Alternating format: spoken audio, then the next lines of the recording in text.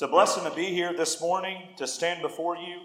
I hope that you can say the same thing, that you're excited to be here to praise God together, to worship God with your brothers and sisters. By you being here this morning, I assume that's the case. But it's always a blessing to come together to worship God. As Jacob alluded to, we are going to talk about that type of message. I think all of us that are a part of the body of Christ would say that it is a blessing to be a part of God's family. It is a blessing to be able to call each other brothers and sisters in Christ.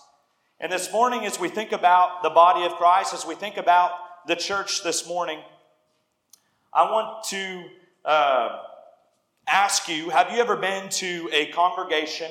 Maybe you visited a place that whenever you walk into the doors, you see all these older individuals.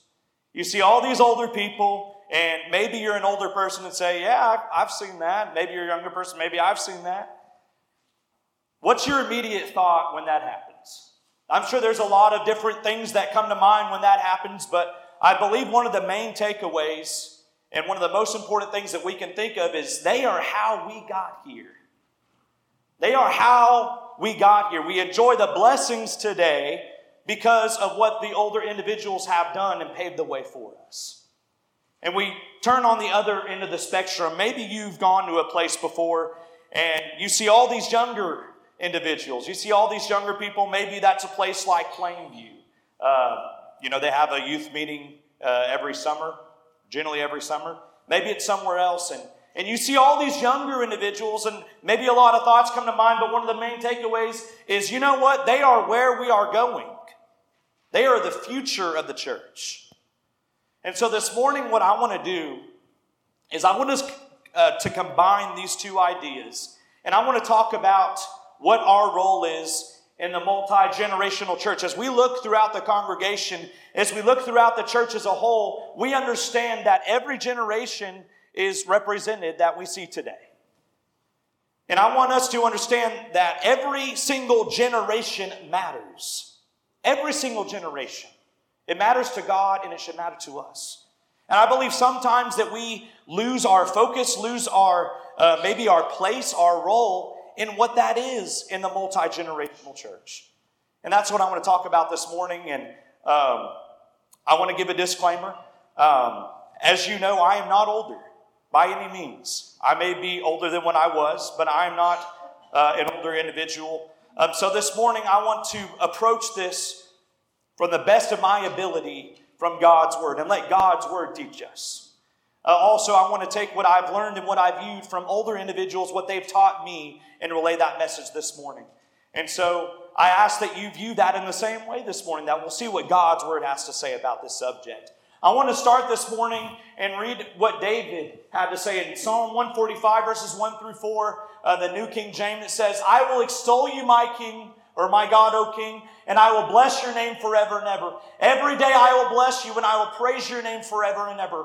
Great is the Lord, and greatly to be praised, and His greatness is unsearchable. One generation shall praise your works to another, and shall declare your mighty acts. David here was praising God. We see at the very beginning, he says, I will extol you, my God, O King. I will bless your name. He's praising God. But look what he says in verse number 4. He says, one generation shall praise your works to another. You see, David was not just thinking about himself and God. He was thinking about everyone. And that how all generations should what? Should praise God. Should share with the other generations about what God has done for them in their lives. And how glorious and awesome our God is. And so when we talk about our role in the multi-generational church, that is what we're talking about. Is that we share God with each other. And that we praise God ultimately in the end. The 3 points I want to talk about this morning that are very important. Number 1 is understanding the church's diversity.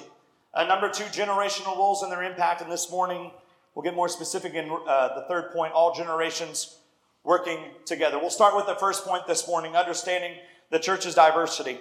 As we think about the church, the congregation, we have a lot of different trees around here. We just have a lot of trees. You go up to North Houston, the Conroe area, there's even more trees. When you look at these types of trees that are good, these type of trees that are bad, the ones that are really good are beautiful to look at. We're talking about spring right now, David talked about. You know, whenever a tree is blossoming, when a tree is full of beauty with leaves, it's just a beautiful thing to look at. And I believe the body of Christ, the church is that very thing. When others see the congregation, they see a tree that is blossoming, a tree that is beautiful. They look at the leaves, they look at the fruit from that tree, and they say, that is a thriving congregation. That is the thriving church. But we also can understand the other side. We've seen trees that maybe are not very good to look at. We see trees that have maybe gone through the storms of life, that have gone through a lot of different things and not been able to withstand and withhold. And this morning we're talking about being that tree that brings forth fruit. Being that congregation that brings forth fruit. So when others see that, they see that we're thriving because of what God has done for us. That all generations, all the leaves on that are beautiful. And Paul ultimately uses something very relatable that we're going to look at in here in just a moment. He talks about the body of Christ being that very thing, the body.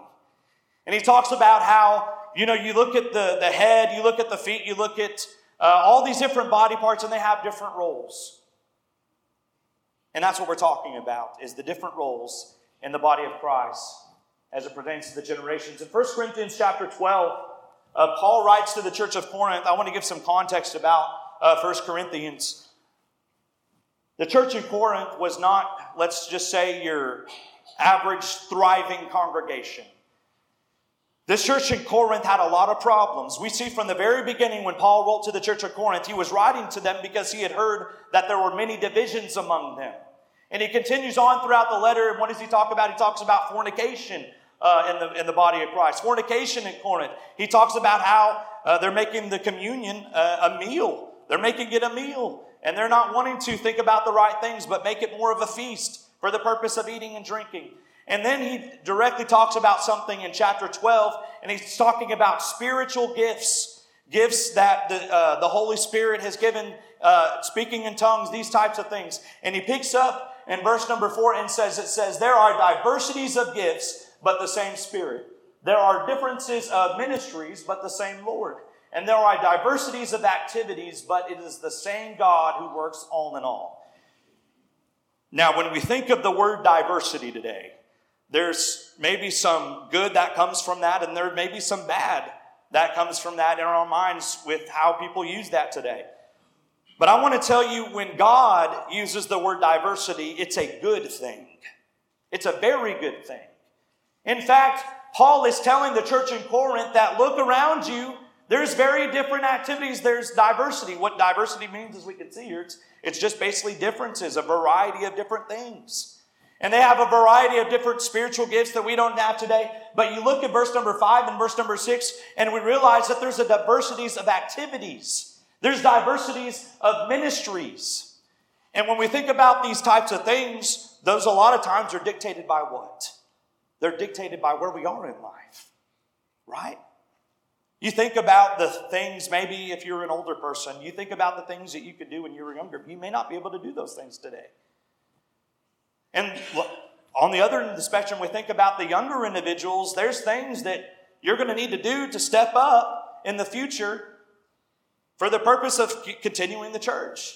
And a lot of times that's dictated based upon where we're at in life, our wisdom, our age, these types of things. But we understand that diversity is a good thing. And ultimately, the most important thing that we see about diversity in the church is what? Is that it's ultimately from God. You notice here it says diversities of gift, but it's what? It's the same Spirit. It comes from the Holy Spirit. There are differences of ministry, but the same Lord. There are diversities of activities, but it's the same God who works all in all. And so when we think about the body of Christ, ultimately, who is the source? It's Jesus Christ. It's God who gives these different things. It ultimately goes back to Him. And so when we think about the body of Christ, we think about God giving different gifts, giving different abilities, talents. Maybe it's somewhere in the body there's one thing. Maybe there's another generation doing a different thing. Maybe there's this generation doing this. Maybe there's this generation doing that. But ultimately, at the end of the day, it goes back to God. because He's the one who gives those things. And He's the one who's to be praised for those things. And so the church's diversity as it pertains to the generations, I want to tell you, is a very important thing. It's not something that we should scowl at. It's not something that should be avoided, but it's something that we should go towards, because in fact we see that diversity in the church is what? Is how the church thrives. It's how the church thrives. Our difference is bringing us together ultimately to serve God. That's the church's diversity. We think about the first century church. There were many young Christians. There were many young first century Christians. We think about the 12 apostles. Most historians conclude that they were around, this is a typo here, but basically late teens to late 20s when they started with Jesus. Most of them were around that age. I would say that's probably a young age. Most of us would probably say that's a young age. We think about Timothy. When Paul was writing to Timothy, who was to be an evangelist, as we'll see here this morning in that letter, Timothy, most believe that he was around his mid-20s, maybe around 25, maybe around that age. I would say that's a pretty young Christian. We think about Titus. Paul referred to him as a child. When Paul wrote to Titus, he referred to him as his child, most likely being a younger individual. John Mark, most likely a teenager as he worked with Paul and Barnabas. So we see these individuals. We understand that the church has young people. The church has young generations. But on the other side of the spectrum, just as equally as important, we see that there were older first century Christians, weren't there? You see those 12 apostles, as life went along, they got older. Right? We think about Paul. He prepared for death in his letter to Timothy. As he was writing to Timothy, one of the main reasons he was teaching Timothy, he was training Timothy, was because what? Because he was about to pass. Because he was about to die. And so Paul, a man of wisdom, of faith, an older Christian. But ultimately, overall, we see the 12 apostles. And we understand that the 12 apostles became martyrs later in their life. And they died terrible, terrible deaths. Deaths that we cannot even imagine today, similar to how Jesus was died. Similar how Jesus died. But you notice something that they all have in common? Is that they all were young at one point, and they all grew older and died for the Lord. And so we see here this morning that the church's diversity as it pertains to the generations is important. In 1 Timothy chapter 5, Paul writing to Timothy, this is what he says: do not rebuke an older man, but exhort him as a father, as brother, younger men as brothers, older women as mothers, younger women as sisters with all purity. Now, this was Paul writing to Timothy. As we just mentioned, Timothy is a younger individual. But I believe this goes farther than just father, brothers, mothers, and sisters. If we're talking to someone that is older, I believe you can adopt someone, if you will, as a daughter, as a son. That when we look around the congregation, not just this morning, but every time we're together, we see our brothers and sisters in Christ. We see someone that is like my grandpa. We see someone that is like a grandson. We see someone that's like a mother, a father, the family of God. And that cannot happen if we don't see the generations for what they are. There's all generations represented. Just here this morning, generations are represented here. And it is a good thing. And so when we think about that, we need to encourage that and understand that. Now, I want to be a little bit more specific here this morning. When we think about the generations, there's different classifications of generations, and I had done some research on this and looked into this. It's not maybe 100% accurate, but it's pretty close. When we think about the different generations, we have the what is called the silent generation. That's about between the age of 77 and 94 years old. We think about the next generation, the baby boomers, which is around 58 to 76 years old. We continue down Generation X, that's about 42 to 57 years old. Generation Y, millennials, they're between 26 and 41 years old. Generation Z, they're between 10 and 25 years old. And then we have, lastly, the latest generation, which is Generation A or Generation Alpha. They're between 0 and 9 years old. And you may know all these types of things, I'm not sure. But I want to tell you, this doesn't just apply to who we meet outside of the church. Applies to this congregation. This applies to the church as a whole. All generations matter. These are the generations that we're talking about. And I did some, we'll just say some quick math. And I tried to see, okay, what generations are represented in just this congregation. And I think you'll see that all generations are a part of the congregation today. Now, I can't necessarily say that it's going to continue like this in 10 to 15 years from now. I don't know. I don't know what the future holds. But look at this. Look at this. This is our congregation. This is the church. We see here the leading one is Generation X. They're between 42 and 57 years old. That's around I believe a lot of our deacons are around that age. 42 to 57 years old. We think about the next generation. Generation Z, they're between 10 and 25 years old. They're next in line, 26%. We think of the baby boomers. They're between 58 and 76 years old. Millennials, 12%, 26 to 41. Generation A, 0 to 9 years old. And the silent generation, 5%. Now, there might be some things that stick out to you in this, and I'm not here to talk about the stats here this morning. That's not my goal. That's not my intent. But I do intend on showing you how diverse and how we have generations here this morning, and we have generations in this congregation, and how they all matter. One thing I want to point out, most of you probably know I'm a millennial. I don't know what your thoughts are on that, but I'm a millennial. You know, millennials are no longer teenagers. They're not the teenagers anymore. We have a new generation that's teenagers, and that's the one that's, we'll just say, bear with me. There we go. They're the ones that are second in line. That generation matters, but we look across all of these individuals, all these generations, every single person matters. Every single person is represented in this. And so when we think about the church's diversity, we need to understand that that's important and that ultimately matters to God and it should matter to us. And as we think about this a little bit more specifically, we understand that Scripture teaches us that there are generational roles, that all of us here are to be doing something and have an impact. As we just read, we are the family of God. We have brothers and sisters in the church.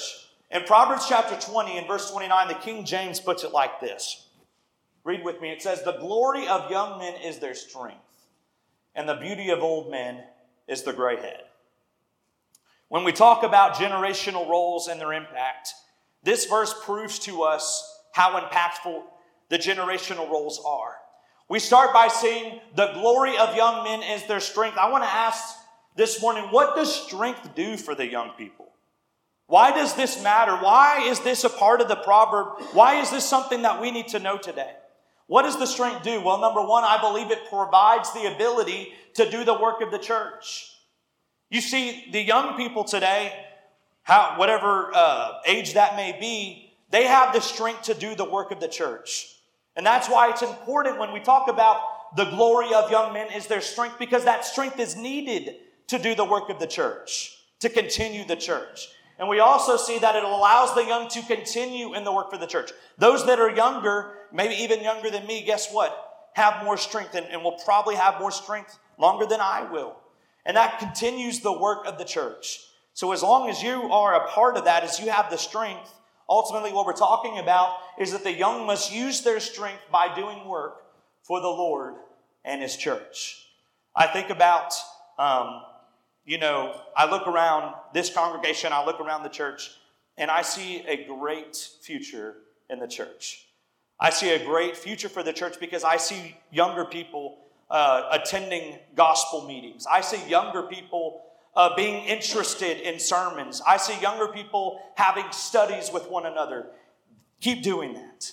We need the young people today to use their strength. And if you think today that your role is not impactful as a young person, I beg to differ, because we need to continue the work of the church, and it's going to be dependent upon those that do the work of the church, and that strength is needed to do so. But we also see that the beauty of old men is the gray head. Now, yes, I used the gray color because it says gray head, so that color coordination was on purpose.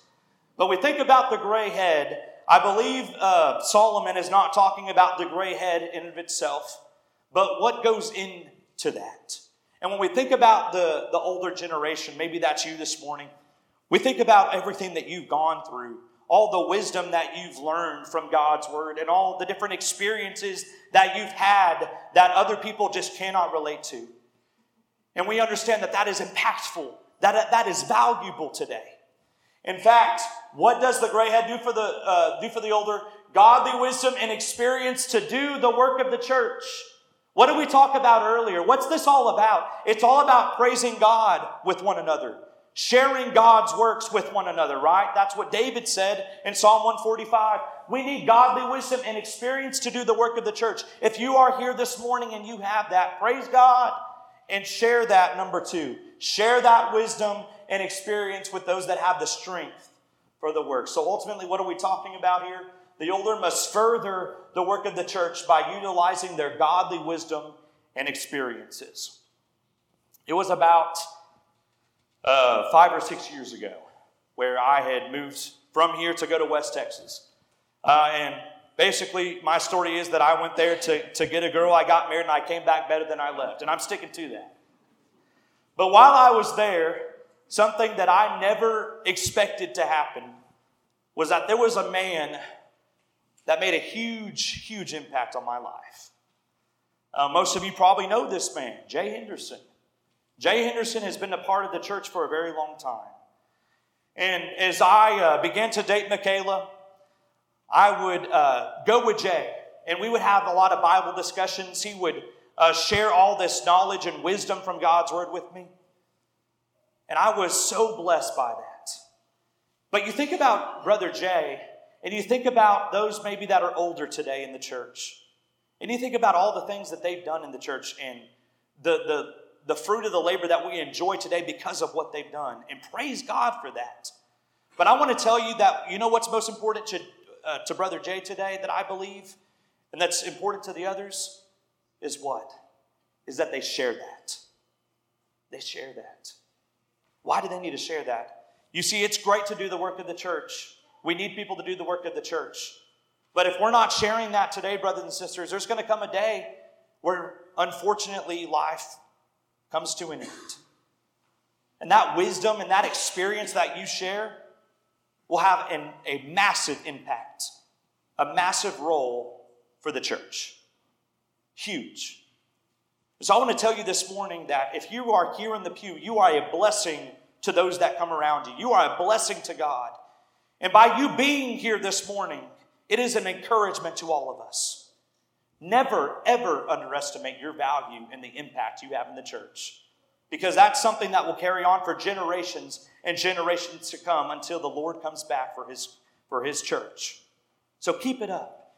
Let's keep doing that. Young people, use your strength. Older people, use the wisdom and the godly experience. I want to talk about the generational roles as we think about what we learn from Scripture. There are generational roles that have an impact. We think about teaching for the older. In Titus chapter 2 and verse number 2, the ESV puts it like this. He says, older men are to be sober-minded, dignified, self-controlled, sound in faith, in love, and steadfastness. Now, I think that this begs the question, well, this is Paul writing to Titus. What does this have to do with the older men teaching? Well, maybe you're familiar with the term teaching and leading by example. You see, when we have older individuals that are sober-minded, that are dignified, that are self-controlled, sound in faith and love and in steadfastness, not only do you have the ability to teach, but you're going to have someone who wants to be taught. I've talked to you about Jay. One of the great things that I got to experience with Brother Jay and still get to experience is that whenever I get to talk to him, he has these types of qualities. He shows these types of characteristics where I feel comfortable going to him. I feel comfortable that I can go to him and learn from him so he can teach me. And so older people, this is a role that you have in the church talking about these different qualities. I want to skip to verse number 6 through 8. Same chapter. ESV puts it like this. Likewise, urge the younger men to be self-controlled. Show yourself in all respects to be a model of good works. And in your teaching, show integrity, dignity, and sound speech that cannot be condemned, so that an opponent may be put to shame, having nothing evil to say about us. Now, if you look in this context, it appears that Paul might be telling Titus to urge the younger men to do these types of things. But I believe ultimately the big picture that we see here, and that we'll see a little bit more, is that people are teaching one another to continue the work of the church. That's the big picture, because one day Titus is not going to be here anymore. Titus is not here anymore today, right? And so if you are an older individual, I want to tell you, you have the ability, you have the grace to be able to share God's word, to teach God's word, and to utilize that wisdom with others. And that's what we're talking about this morning, is to teach, to teach. We see training as a part. I want to back up to verse number 3, same chapter. It talks about the older women. It says, older women likewise are to be reverent in behavior, not slanderers or slaves to much wine.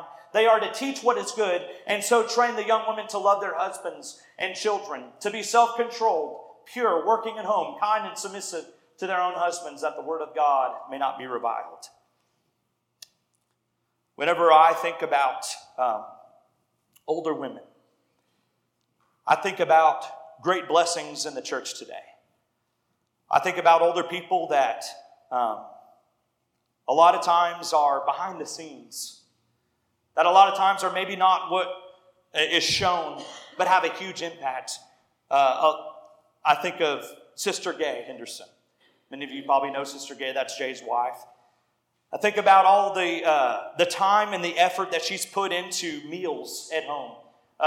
Something I learned from Jay is, a lot of times they would just have a study come up, just right from the get-go. And he'd say, hey, we need some food. You know what Sister Gay did? She made some food. And you may think, well, that's just making some food. That's really not a huge deal. Well, it is a big deal. But number two, when we look at older women teaching younger women, when they're in the kitchen, when they're doing these types of things, they're not just cooking. They're teaching. And they're learning. You know why that is? Well, whenever you're experiencing life, whenever you're teaching about life, conversations happen. And you teach about what it talks about here, that women are to love their husbands and their children. They talk about their family and how much they love their family. And that gives an opportunity to do that. And I want to tell you here this morning that if you are an older woman, you have a huge impact in the church. You have a role to play. You're just as important as anyone else in the church today. You have such an impact. In fact, I would beg to say that we are here today because of a lot of the things that the older generation women have done for us today. And that many younger women can say that has been a huge impact in their life and has led them to where they are at today. I see that around us. And I hope that you see that too. That they are to teach and that they are to train the younger women. In Ephesians chapter 4, Paul writing to the church of Ephesus says this, verse number 11, and he gave the apostles, the prophets, the evangelists, the shepherds, and teachers to equip the saints for the work of the ministry, for building up the body of Christ, until we all attain to the unity of faith and of the knowledge of the Son of God, to mature manhood, to the measure of the stature of the fullness of Christ. When we talk about the impact a role has today, I want you to see in this context here what this is mentioned next to. It says that Jesus, gave the apostles, the prophets, the evangelists, the shepherds, and what? And teachers. You want to talk about how important your role is today? You share in a responsibility with people that have gone on before us. You share a responsibility with the apostles. And today you share responsibility with the shepherds. Who's the shepherds? That's the elders. And what are they to do? They are to equip the saints for the work of the ministry. They are to train. I'll tell you that the younger generation is dependent upon your teaching and your training. It's huge. It's impactful. It means a lot. Never underestimate your value and your impact. We continue on in verse 14, so that we may no longer be children tossed to and fro, and the waves and carried about by every wind of doctrine, by human cunning, by craftiness and deceitful schemes. Rather, speaking the truth in love, we are to grow up in every way into Him who is the head, even Christ. Speaking the truth in love, that's how you make an impact, so that you can grow up every way into Christ. That's a part of teaching and training. And ultimately, what is this for? It says, from the whole body, the whole church, joined and held together by every joint, which is equipped, which is trained by you training them. When each part is working properly, makes the body grow so that builds itself up in love. Teaching and training.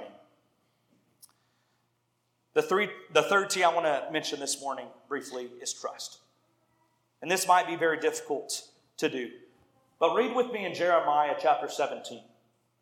In Jeremiah chapter 17, it says, "Blessed is the man who trusts in the Lord, and whose hope is the Lord. For he shall be like a tree planted by the waters, which spreads out its roots by the river, and will not fear when heat comes. But its leaf will be green, and will not be anxious in the year of drought, nor will cease from yielding fruit." We talked about that tree earlier, didn't we?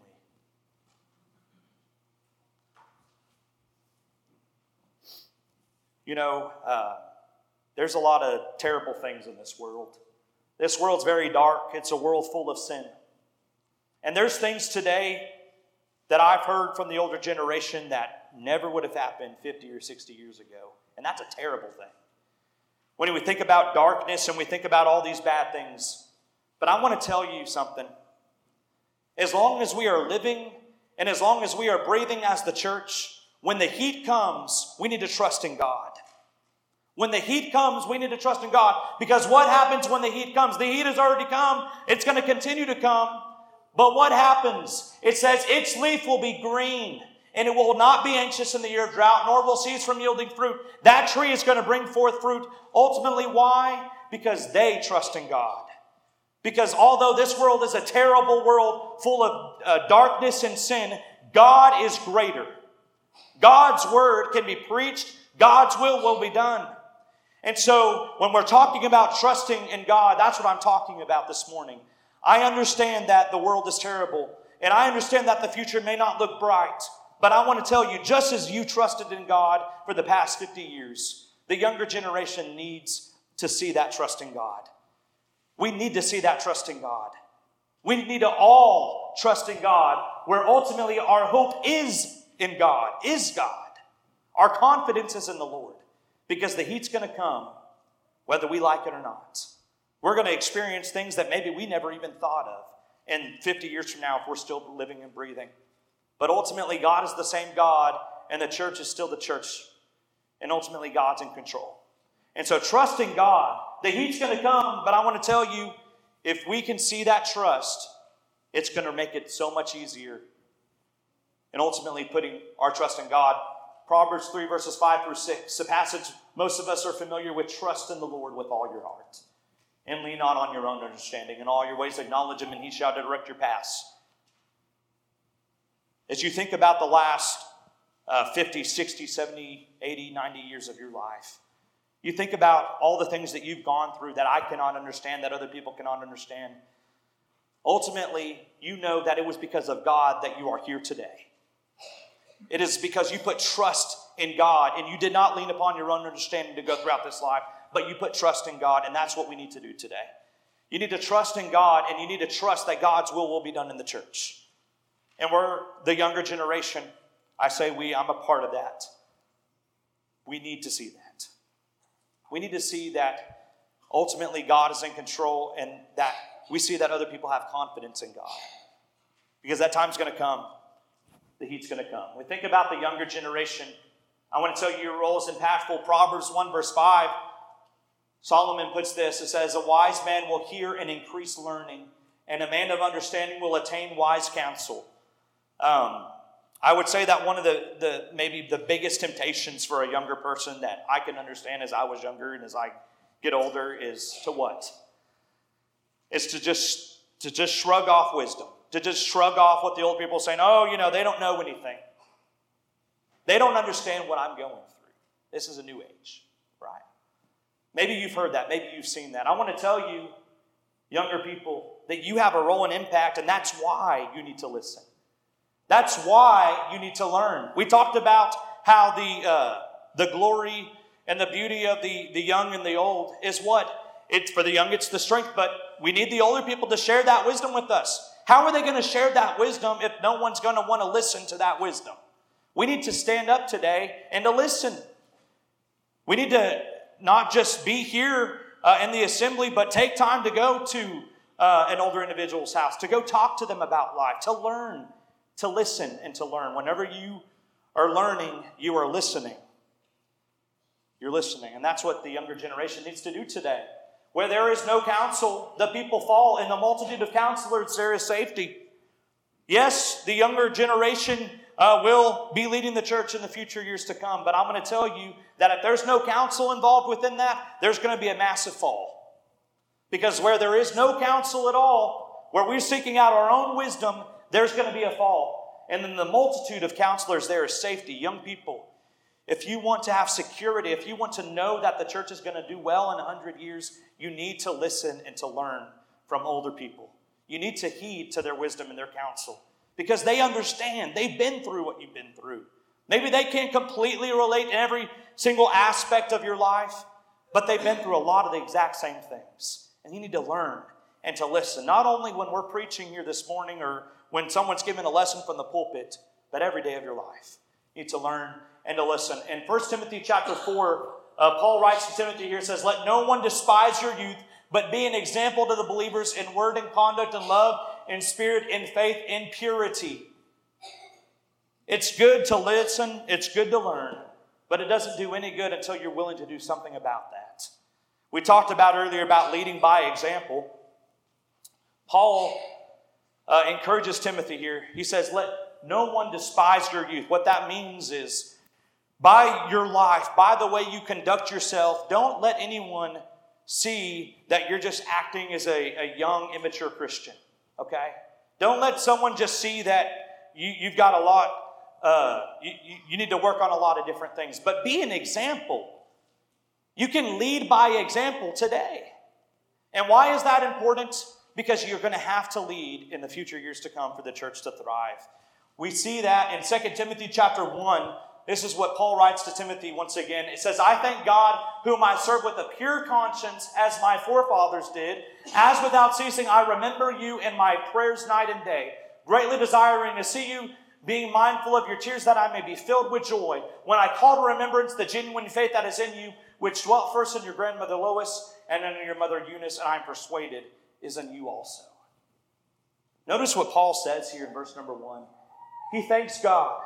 He says, "I thank God whom I serve with a pure conscience, as my forefathers did." You see, Paul recognized that before he was even around, his forefathers were around. And now it's up to Paul to lead. It's up to Paul to lead others in the church. To lead. And I'm not just talking about maybe from an elder or deacon role. That is very much important, and we need that as well today. But I'm talking about just leading overall. Leading. Everyone can lead someone else. And you younger people, you think that you don't lead today? Near the beginning of my life, I had 3 sisters. I still have 3 sisters. And you think that you don't lead today? Anyone really that you're older than, you're leading. And in the future, you're going to lead even more people. You're going to need to lead more people. How are we leading them? You see, this generation, this transfer of leadership throughout generations is important. We talked about a second ago how Paul recognized that before him was his forefathers. And now Paul is who? Is teaching Timothy, who is to teach the church. He recognized that there's this leadership. We talked a second ago about the family, the generations. We see the grandmother Lois, the mother Eunice, and I'm persuaded is in you also. So we understand that the transfer of leadership happens throughout the generations. And young people, I want to encourage you and to tell you, there's going to come a day, and really that is today, but more opportunities in the future where you're going to have to step up and lead. We have to have the church continue to thrive. And that's up to you. And that's up to me as we go throughout this life, as we get older. We need to lead. So the big picture ultimately is this. 2 Timothy 2, 1 through 2. "You therefore, my son, be strong in the grace that is in Christ Jesus. And these things that you have heard from me among many witnesses, commit these to faithful men who will be able to teach others also." You have a huge impact today in the church, I want to tell you. But you know what's going to be even more impactful, whether you're young or whether you're old? Is if you're teaching others to teach others. Teaching others to teach others. That's how the church grows. That's how the church thrives. And so this morning, the main takeaway from this point is that you are valuable.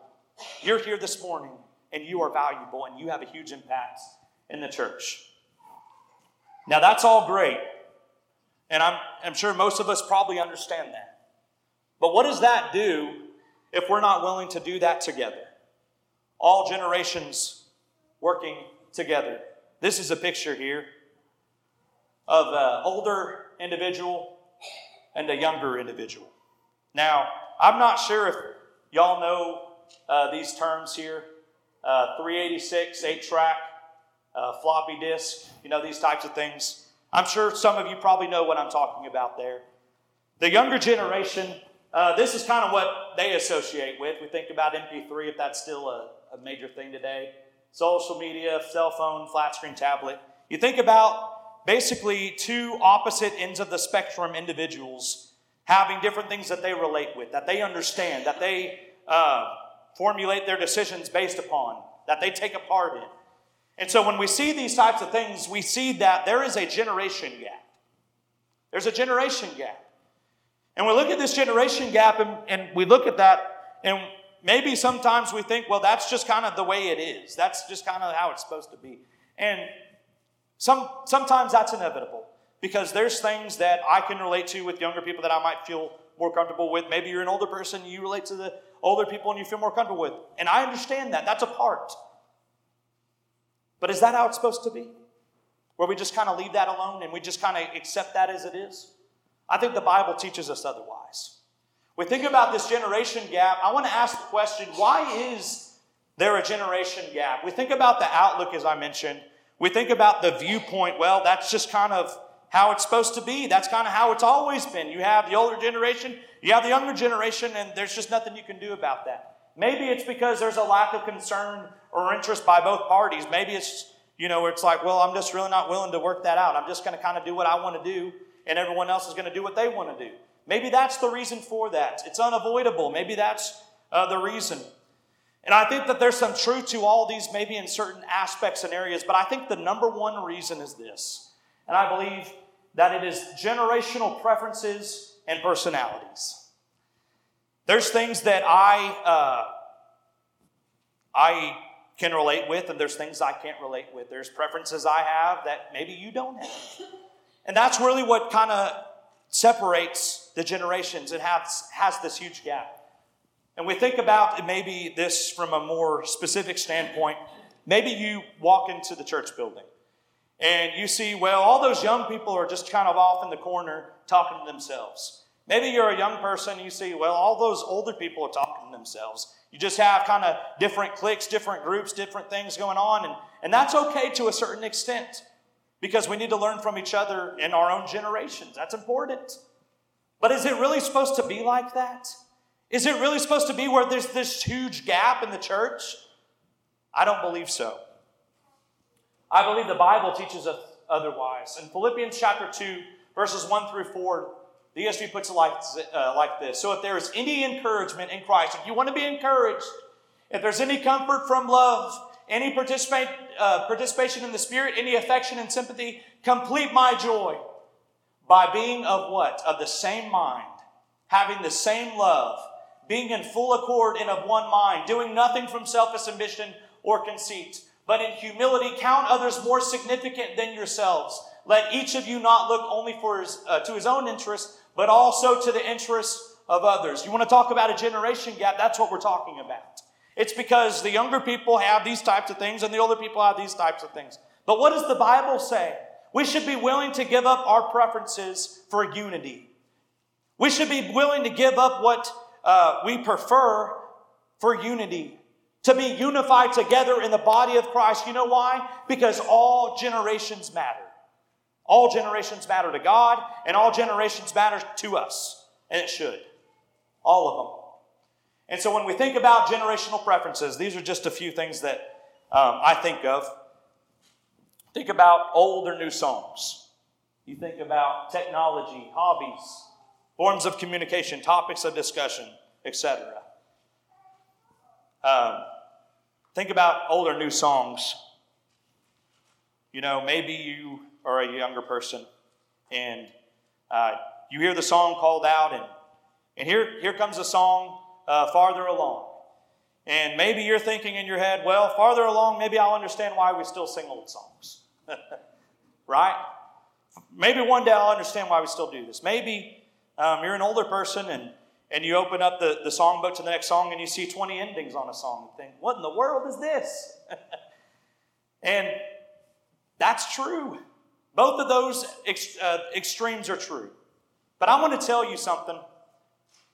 Both old songs and new songs matter to God. All of them. When we open up the songbook, it's not about what year it was written. It's about praising God and worshiping God, for He is worthy to be praised. And there's different times where maybe we have different preferences, but what should we do? We should be willing to set those aside. Brother Jay and I, whenever we were together, Jay loves to fish. He loves to fish. You probably know that. He's gone fishing for quite some time. Now, I wouldn't say that I don't enjoy fishing. I'm just not as big of a fan at fishing, you know. But I was willing to do that so I could spend time with Jay. But Jay was willing to relate to the things that I understand today so we can work together, so we can understand each other. And those, I want to tell you, those conversations that you have on the front porch together about life is what we're talking about here. Is when we talk about God's Word together, when we talk about life and serving God, that's what we're talking about here. Giving up our own preferences. Maybe you might have to give up fishing sometime to talk to someone else. Maybe you have to give up maybe sports a little bit. I really enjoy the Astros, but someone may not enjoy the Astros at all, and that's okay. You know why? Because we're all different. We have different activities, different ministries, from the church standpoint, but just different personalities and preferences. But we need to be willing to put those aside, to work together. Because this generation gap is that very thing. It's a generation gap. And that's the reason why. I came across a video that I thought was very interesting, and I wanted to share this. There was these two individuals that they put in a room together, and they were 57 years apart. You have a 7-year-old boy and a 64-year-old man. And they put them in a room together to talk about life, to basically interview each other. And the answers you'll see were very interesting. So they sit down together, and the man asked the young boy a question. He says, what is the worst thing about being young? What's the worst thing about being young? Well, the boy says, well, you get lots of homework. It's all pretty like it's in the middle, like it's all in the middle of bad and good. That's what his response was. Now, this is a 7-year-old boy, right, who still has a lot of life to live. But that's what he was thinking of. That's what he could relate with, was homework in school. Well, the young boy asked the older man, he says, what is the worst thing about being old? What does the man say? He says, not being able to do the things that you could do when you were young. Not being able to do the things that you could do when you were young. The interview continues. The older man asked the boy, do you wish you were older? He says, maybe. Like, so if I were old, I could buy stuff for my own and be married, but that would beat you. That'd be gross. He's still in that stage where, you know, this boy and girl thing is just a little weird to him. But he asked this question, and you see the innocence, and you see this young boy's response. And then the younger boy asks the older man this, do you wish you were young? Why? And the man says, well, the great thing about being young is you have more time. You have more time to do things. I could play games, which I did. I used to play Cowboys and Indians. And the conversation continues, and the little boy says, hey, I know that game. I play Cowboys and Indians. And they began to talk about that game. And really, the man continues and says, that's what I like about being young. I could use my imagination more. And they continue the interview by asking each other questions and then giving advice at the end. But at the end of this interview, you know what was interesting? At the end, the boy reaches out to give the man a handshake. And as he's giving the man a handshake, the boy basically goes in to hug the older man. Really bridging the generation gap between them. Literally, but also figuratively. We think about that And we think, well, that's great and all, but how can we bridge the gap? That's just one example, and it's not like, well, it was, everything's great, and you go on your way, the 7-year-old boy leaves, and the older man leaves. It takes effort. And I want to ask this question that's very important. How can we bridge the gap today? And then ultimately the answer is this. It's by building intergenerational relationships. Brother Jay Lloyd gave an excellent sermon on this at the Brotherhood meeting this past year, and I highly recommend that sermon. I highly commend that sermon. If you have the time to go listen to that, I really encourage you to do so. But ultimately, that's what we have to do, is we have to build the intergenerational relationships. And you'd say, well, that's great and all, but how am I supposed to do that?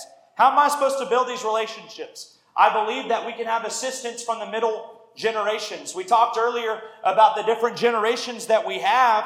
What's interesting about this is the leading generation is what? It's Generation X. It's the one that is maybe not as older as some of the other people are, and they're maybe not as young. But guess what?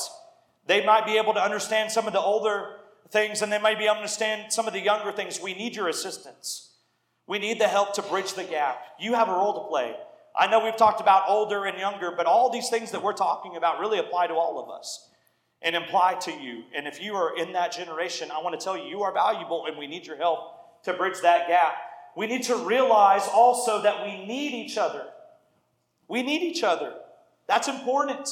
Proverbs 20, verse 29, we read this earlier. The glory of young men is their strength, and the beauty of old men is the gray head. The younger people need the wisdom and the experience that we cannot have because we're younger. We need that. And the older people need the younger generation to step up and to do the work. Because there's going to come a day where that changes. In Romans chapter 12, verses 1 and verses 4 through 5, it says, I beseech you therefore, brethren, by the mercies of God, that you present your bodies a living sacrifice, wholly acceptable to God, which is your reasonable service. For as we have been members in one body, but all the members do not have the same function, so we being many are one body in Christ and individually members of one another. A living sacrifice, giving up what may be sin in and of itself, which ultimately is number one, but we need to give up the different things that we can come together to be unified, because ultimately what is it about? It's about the body of Christ. We do not all have the same function. There's things that the older generation can do that I can't do, that I don't understand, and vice versa. We need each other. We think about the present time that we are in today, and we think about the future. The older generation is a part of the past. Is a part of the reason that we're here today. But I want to tell you something that you should know, that you already do know. The older generation is not going to be here in the future. When you come in 5 years from now, 10 years from now, you're going to see some of these pews that are going to be empty. And that's a sad thing. We think about all the things that the older generation has brought to us today. We need them. We need them because there's 5 years, 10 years from now where Brother Jay may not be here anymore. Where you may not be here anymore. And so we need you. Older generation, I need you. We need you here. We need your wisdom. We need your experience to help us in the future. Because there's going to come a day where you're not going to be here any longer. But your impact and your value will for generations to come. We talk about we need each other. Think about the younger generation. If you think about the younger generation in the future, in and of themselves, it's not going to be successful. Yes, they're the future of the church, but without any counsel, there's going to be a fall. We need what? What have we been talking about? We need each other. We need the whole entire congregation. We need the whole church, all the generations together to be successful in the future, to come together, to be unified in the body of Christ, to glorify God. We need each other. The next point is to being real with one another. Romans chapter 12, verses 15 through 16, it says, Rejoice with those who rejoice and weep with those who weep. Be of the same mind toward one another. Do not set your mind on high things, but associate with the humble. Do not be wise in your own opinion. Now, when I'm talking about being real, I realize that might be a slang term for today. But what I'm talking about is being able to open up with your brothers and sisters in Christ. You know, sometimes when we walk through the church building doors, Landy, if you don't mind me using you for a second, I say, hey, how's it going, Brother Landy? Doing good? Good to see you. I go on my way.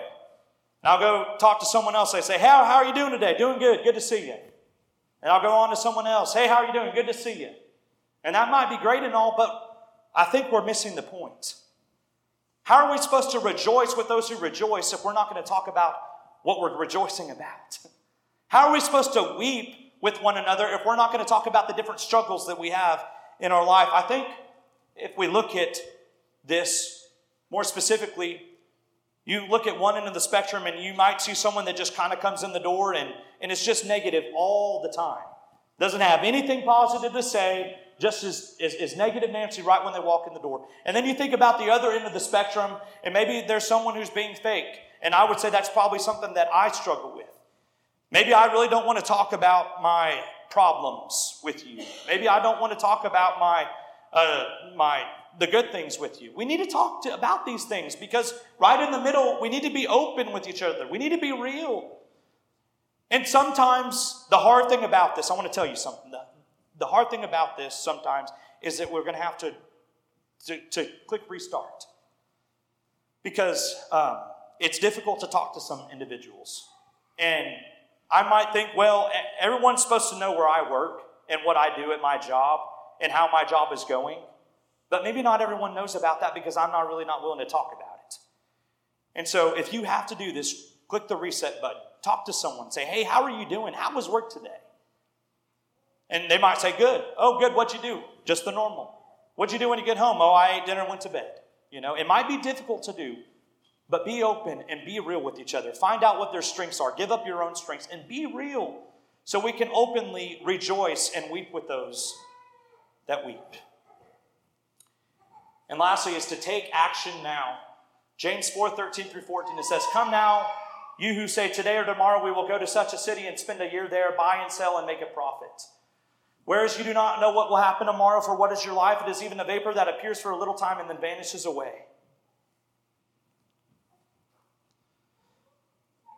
The general thing about life is that it's going to come to an end generally when you're older. Sometimes that may not happen. Sometimes you might die when you're younger. But we're all going to die. All of us. Each second that we breathe is a tick-tock closer to death. Right now, while you're breathing, we need to take part in the body of Christ. We need to help each other. We need to work together because tomorrow may not come. You might be dead tomorrow. I might be dead tomorrow. So right now, we need to bridge the gap and to work together to glorify God and to be a part of His kingdom. In 1 Corinthians, it illustrates this picture, what we're talking about. It says in verse number 20, but now indeed there are many members, yet one body. And the eye cannot say to the hand, I have no need of you, nor again the head to the feet, I have no need of you. No, much rather those members of the body which seem to be weaker are necessary.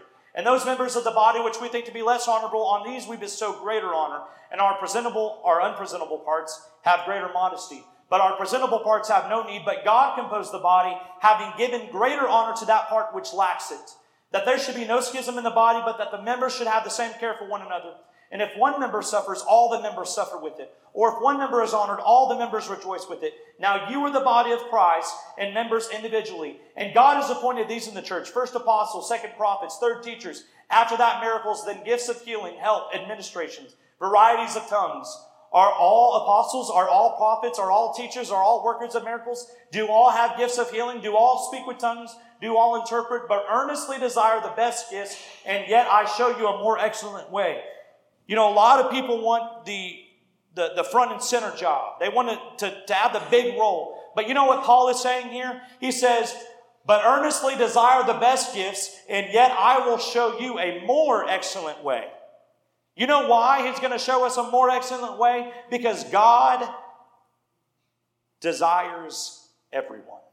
God values all, especially the part that lacks. And I want to tell you this morning that if you've been lacking in terms of people helping and seeing what you've done, God appreciates every single thing that you do, whether that's from a public standpoint or a private standpoint. But we're not here to just try to shoot for the big roles, the big things that we think about. Because Paul shows us a more excellent way. And you know what the next chapter is? You probably know what the next chapter is, don't you? It goes right in line with what we're talking about. Now, as I mentioned, a lot of the things that Paul's talking about is about spiritual gifts. Because they wanted to compete against each other with the spiritual gifts, but all of them matter. But you know what he talks about in chapter 13? He says, you can have your spiritual gifts, but if you don't have love, then that is nothing. It means nothing. And as we pertain it to what we're talking about, I want to pick up in verse number 4. It says, love suffers long and is kind. Love does not envy. Love does not parade itself, is not puffed up, but does not behave rudely. Does not seek its own. Does not seek its own, is not provoked, thinks no evil. Love never fails, but whether there be prophecies, they will fail. Whether there are tongues, they will cease. Whether there is knowledge, it will vanish away. Just like those spiritual gifts have vanished away, so our lives one day will vanish away. And what's left is the church and the future of the church. Do you care about the church here this morning? Do you care about being a part of the body of Christ and the family of God? I hope you do. I hope we all do. I'm sure you do. If we do, let's love. Because love never fails. The different roles, the different things that we talked about this morning are important, but the most important thing is to love one another as God has first loved us. And that, brothers and sisters, is how we work together. I want to leave with this passage that we began with in Psalm 145. It says, I will extol you, my God, O King, and I will bless your name forever and ever. Every day I will bless you, and I will praise your name forever and ever. Great is the Lord, and greatly to be praised, and his greatness is unsearchable. One generation shall praise your works to another, and shall declare your mighty acts. Let us take heed from David this morning and talk about God and praise God together, that whenever you look across this building and when you look across the body of Christ as well, that you see your brothers and sisters in Christ that matter to God and that matter to all of us, because that is the body and the family of Christ. And all generations should praise God, for he is greatly to be praised. It is his body, it is his church, and we are greatly blessed to be a part of his family this morning. And I hope and pray that you've learned about your role in the multi-generational church. Maybe you've heard these things this morning and you've been convicted in some way.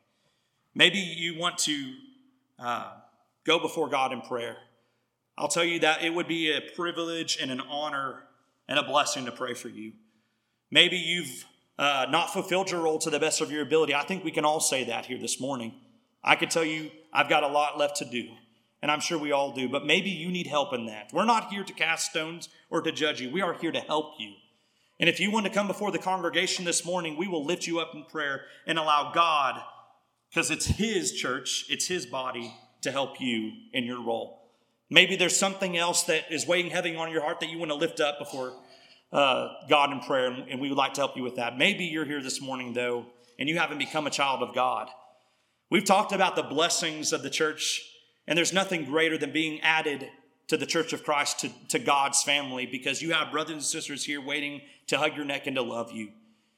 And that you know that you have a role and a purpose, and that's to praise God in this life. And you can start this morning by becoming a child of God.